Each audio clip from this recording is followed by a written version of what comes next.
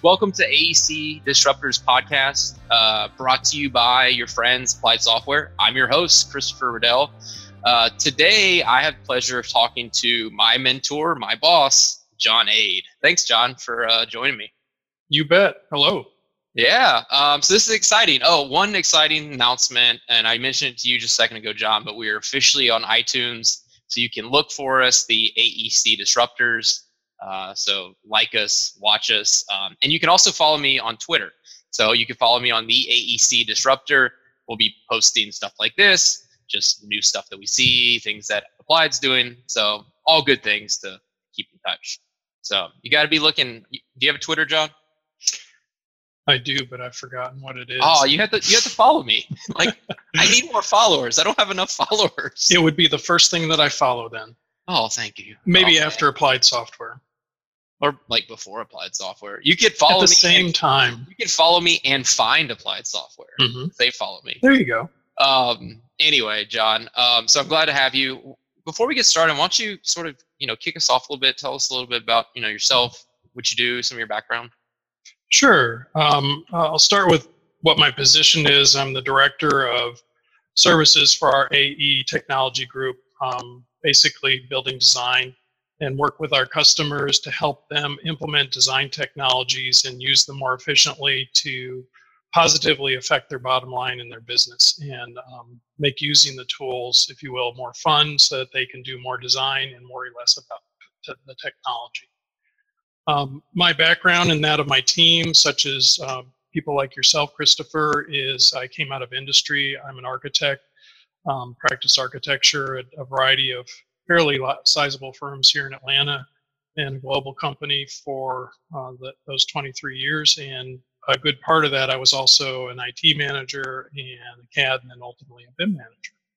So I bring all that to bear when I'm working with our customers. So your background ties in real nicely to what we were going to talk about today. And so the thought behind today was really talking about challenges of adopting technology. Things I'm sure you're all too familiar with. Things that I've even seen being what I've heard. I was at this Design Next conference and we kept hearing the term design or a digital native. People that just kind of grew up into technology and so it's a little easier for them. So I think I fall into that category of digital native based just on when I came out. And so I was on the receiving end of some of these challenges. So, one thing I would want to ask, just even kick us off is, as an IT, an IT manager, all of the roles you've had in your past, do you feel like there is sort of an underlying reason that we have these issues with technology and adopting it? I mean, do you think it's all around technology, or you think it's more the change, or a combination of both? I don't think it's a little bit the technology itself. Obviously, something new is something people have to learn or, have a mindset where they want to learn more about it and they want to employ it in their everyday work. And that can be anything. I mean, we're talking more specifically about the building design industry, but that's true anywhere. It is disruptive, right? Anytime you introduce a new technology, it's disruptive. Some people naturally gravitate towards it because maybe they're the ones who found it or worked with it at another organization before they came on board to one that doesn't have it, and then they finally adopt it, and they're just super excited because they're already ahead of the game. And some technologies, it's a little bit easier to pick up than others. Mm-hmm. When you're dealing with something that covers a broad workflow, like I'll keep it generic, but talk about a specific tool at the same time. But a BIM authoring tool like Revit, mm-hmm. It's much better in some ways, but it's more challenging in others. But the big thing is that people fear it. More than anything else, they fear the change because if they've been working in, say, AutoCAD or MicroStation or some other tool for a long time, and all of a sudden they're expected to learn this new tool, it's almost like somebody new coming into the firm that's younger than them and knows more than them, and they fear that they're not going to know how to use it. And I think that's the big mistake that most firms make, is that they don't acknowledge that, they don't plan for it, and they don't basically manage it. Deal with the change management aspect of introducing a new design technology. I mean, I think that it's interesting because my first experience, pretty short. I mean, right away, my first experience in, say, the corporate world was I went to a firm that had acquired another firm, and my original firm had Revit, and the other firm didn't. And so immediately, I was the guy that knew Revit, but you have all these people with all this experience that know so much more than I know about the built environment. But here I come knowing how to use the tool that they don't. And I was met with some resistance, but for the most part, I felt the pain that they experienced in the fact that they felt like they no longer could do what they had been able to do for so long. And so they were able to produce and create buildings and do all these great things. And now all of a sudden they felt like they had gotten taken away from them. And we need to make sure that when we do things like this, we recognize that, there is a psychology involved when it comes to change. There's an aspect of that. But we also need to make sure we give people the foundation and the framework that they can be successful with change. So if say it's a new software, we need to make sure we're putting the right training in place or the right content in place. The worst thing that you could possibly do, I would think, is, hey, we're going to use this new software. Oh, we don't know how you're going to use it, and nor we don't have anything for you to get started with. And I've seen things like that, which make change even harder. I feel like change is easier when it's not a drastic change. Here's a new platform, and here's all of the support that we have for you to get you going. And that's what at least I think, if you were trying to find like a roadmap or a way that's an easier way for change, I think one, it starts with making sure we have a good foundation or framework of support, whether it's content or just training to help push that individual forward. I'll kind of give a story. I have the fortunate experience or history that my career started basically doing board drafting, manual drafting, combination of pencil on vellum, Mylar lead on Mylar, ink on Mylar, and there's a different mindset to manual drafting than there is to CAD drafting than there is to BIM modeling. Mm-hmm. And product like AutoCAD, there are people who leverage the 3D aspect of AutoCAD, but not many, right? And not many without add-on tools to do that. But it was, so without going back in history too far, dwelling too much on it, manual to CAD was a big transition. And a lot of the older firms, a lot of the people who were there who managed that process who experienced that process, they forget what it took to move even from manual drafting to CAD. All right, and CAD was basically a digital replacement for manual drafting. Sorry to those of you who think it was more than that, but to some degree, that's pretty much what it was. Now, I didn't say it. Did it help us get more efficient? Yes. Did it give us more power? Absolutely. But a lot of people did not employ it or implement it very well because there weren't a lot of people who were experts with it when it first came out. Mm-hmm. I graduated from college and AutoCAD had been on the market maybe 2 years. Okay. Intergraph, which is what I first learned, Intergraph IGDS. We should make that a little quiz for somebody if they remember what IGDS even stands for. What does it stand for? I have no idea. Integrated Graphic Design System. No. For software. See, I'm not even sure if the S stands for system or software. Never mind. But, and then I was in a position where I was managing not only the information technology infrastructure, but also the design technology, the CAD, and then replacing that with something like Revit. And at that time, there were people who have been using CAD for a long time, very good with it, and there was a lot of resistance to it. First of all, they didn't know much about it. They just knew that it was 3D. Mm-hmm. And realized the power it had, and they also didn't know the intuitive nature of a BIM authoring tool like Revit, that you're actually constructing your project digitally and not just drafting it or diagramming. But again, it was the lack of education, the lack of a little bit of hand-holding, saying, it's okay, we understand that you don't know it. And I took it as an opportunity because having gotten my license, having gone through the whole process of being an intern architect, learning a CAD software, and then learning and supporting a Revit software, I realized that there was a certain advantage I had. I gravitated towards technology, and I understood what it took to put a project together. So I had the two things that probably benefited me the most, but I did not learn Revit well. Mm-hmm. And that taught me, when I was implementing it at another organization, what it really took to do it properly. And the only way I really learned it was to kind of get my cuts and bruises working on a project. So I actually was the project architect on a full floor interior design project with another young interior designer, and it was one of the first true Revit projects we had in our office at the time. But you know what? I came out of that on the other end a little frustrated, very pleased, because even the inefficiencies I experienced by not knowing how to use the tool properly, there were certain things that I did learn and just took full advantage of, and those offset the inefficiencies. So I think I made a successful project on my first project, and I didn't have any formal training. I mean, and I always say this anytime I ever train anyone with anything, if you don't start using it and getting your hands dirty, you're never really going to be able to figure things out. And actually, I got better at Revit the moment I had to teach, I guess. I mean, when I started this other firm and no one really knew how and I had to help, I learned more because I had to be the guy, so I had to quickly figure an answer out. And so, I mean, that helped. In general, you were quickly being challenged. You were always being when you're challenged. It's like, well, I'm pretty sure I can figure this out, and it's almost a driving force to learn more about the product. Yeah, and I think maybe that has to do some with the adoption of technology.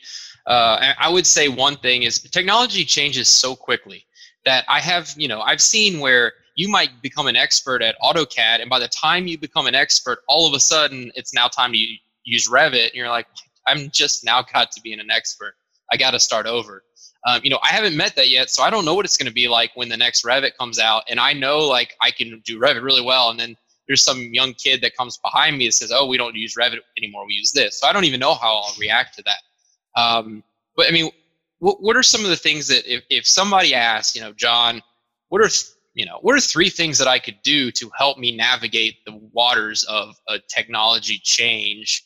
I mean, what would you suggest? I know I would suggest things like more support and content or mentorship. I mean, what are your thoughts on, here's this firm, whatever it is, maybe they're trying to start using VR for the first time and there's people nervous about that. What are some things that we should tell people to look for?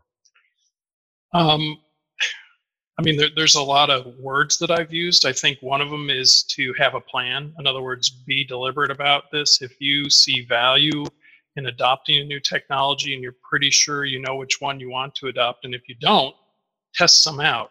Mm-hmm. Have them demonstrated to you, touch and feel them, and talk to peers who may have already adopted one or the other and get a feel for what it is. Don't just go all in unless you have a little bit of a broad view of things. As much as I have my favorites, I obviously work a lot with Revit, I still appreciate some of the other tools that are out there because no one tool does everything well.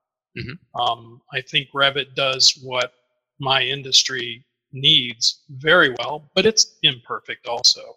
Yeah. Thankfully, there's an API. Thankfully, there's Dynamo. Thankfully, there's ways of making it better and better. And there's smart people using it and coming up with inventive ways of using it. But have a plan. And part of having a plan is being deliberate about your approach, meaning you recognize that it's gonna take some time and effort. Time means money, so there's expense to this. There's expense to the software, and acknowledge the fact that you're gonna need some help. Mm-hmm. And it doesn't always mean hiring somebody who's done it before, because if they've only done it once before, it's a somewhat limited experience. It's not a bad.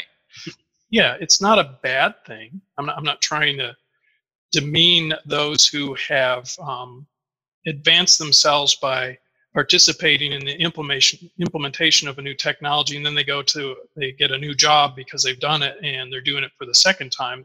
They'll probably do it better the second time, but they'll also probably recognize things they did wrong the first time. And that's good too, right? But even if it's not a lot, search out people who are experts in this and let them help you, because they will explain to you and help you develop that plan. I think that makes I mean, I think you brought up a good point about the plan. I'm reading a book currently for school that talks. It's called the four disciplines of execution, and it's like step by step on things you need to do in order to be able to execute a plan. And it starts with creating a widely important goal, but all of it sort of stems around the idea of that our day to day we get caught up in what they call the whirlwind. So, and you and I are guilty of this all the time, is we have great plans and initiatives, and then we get caught up in the whirlwind, and that takes over. And you lose sight of whatever that goal was. Or when technology adoption comes up, a lot of times it's also in conjunction with other changes, other things that we're trying to change. And kind of what this concept is getting at is it's distilling your goals down to just a few. And there's a stat that says, you know, if you have 2 to 3 goals, chances are you will accomplish all 3 of those. If you have 10 to 12 goals, chances are you'll accomplish 2 to 3. And if you have 20 goals, chances are you'll accomplish 0. And so whenever we are thinking about these type of adoptions, having that plan like you described, I think is super critical, and making sure that we don't lose sight of the fact that it will disrupt our whirlwind in our day-to-day. And we can't fall back into old habits. And that was something that I kept running into, is it's faster to fall back into that old habit than keep pushing forward. And a great quote in the book was something like, you know, for every goal we're working towards, there's some sort of lever that we're using to help move the goal forward in a direction. And it's using the analogy of pushing a rock up a hill. And it says to move a really large rock even a little bit, you have to move the lever a whole bunch.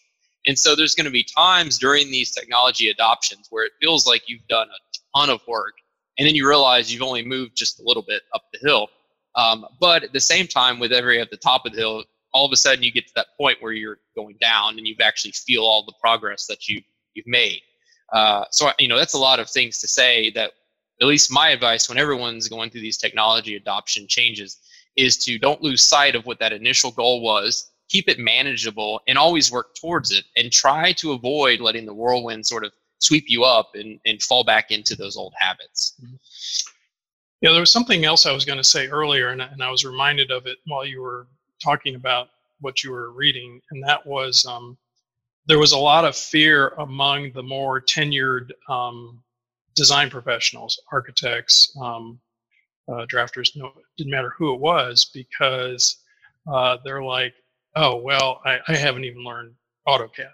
And now I'm at a point where I'm managing people using AutoCAD or CAD, and I understand it, right? Because it's not changing too much what I've done manual in my profession. But, you know, now we're doing modeling, and there's information, and, you know, more visualization at the fingertips and things like that. And I started to say I saw this as an opportunity, and I kept telling people, I said, look, you're probably not going to be expected to use BIM as a tool, but you do need to understand it.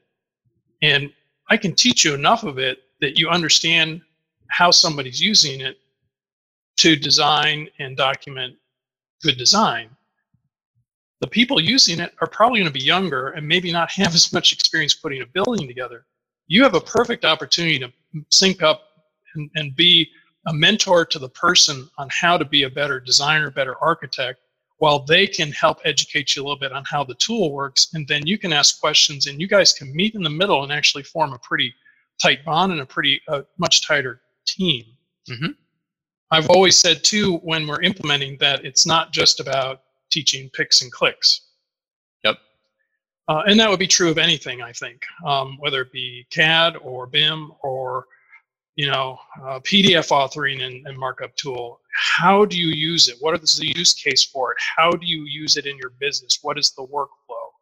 You just don't want to teach the picks and clicks and expect them to use it as part of their normal project work or their normal business. You want to make sure that you're teaching them how those picks and clicks work in their workflow, and how their workflow may need to adapt to really leverage or take advantage of it. So it's a multifaceted thing, but if you, like you said, if you focus on a few goals, short-term goals to begin with, they're much more achievable than trying to boil the ocean.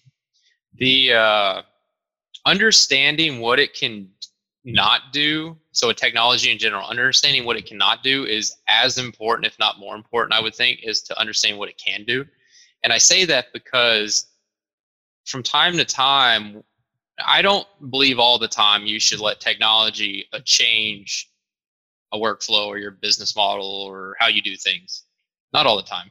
But there's some things that I believe that the technology, you should change the way you do things, not just the technology you use, because the technology helps enhance that. So for instance, I could model, maybe say every time I ever did a stair, I did it by drawing each tread, and that's just how I did it.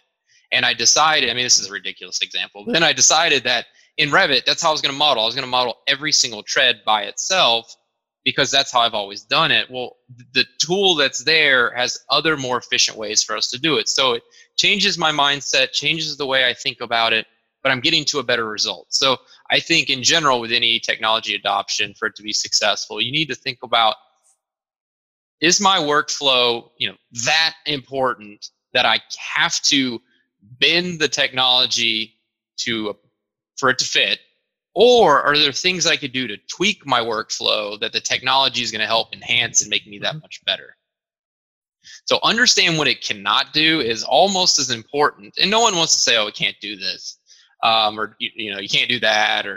But at some point, if I'm forcing, say, something like Revit to perform like a hand drawing, am I getting the best use out of that tool? Probably not. I'm probably actually paying a lot more for a tool than I really should be if that's my end goal. So those are things I think that are important for successful adoption. And then your point about the mentorship, the partnership, recognizing those champions in your office that just gravitate towards the technology. They probably were also involved in bringing the technology on. Make sure you pair those individuals up with those more experts in the industry. I think those make perfect teams, and it also builds to other things that you and I've talked about when it comes to like knowledge management, transfer, and all that. But I'd say the last bit of advice, and I think some people, this may seem really obvious when I say it, but I think a lot of people forget this, and that's that these are just tools, right? They don't do anything on their own. They help make what we do fit into the fabric of how we think and how we design if we allow them to.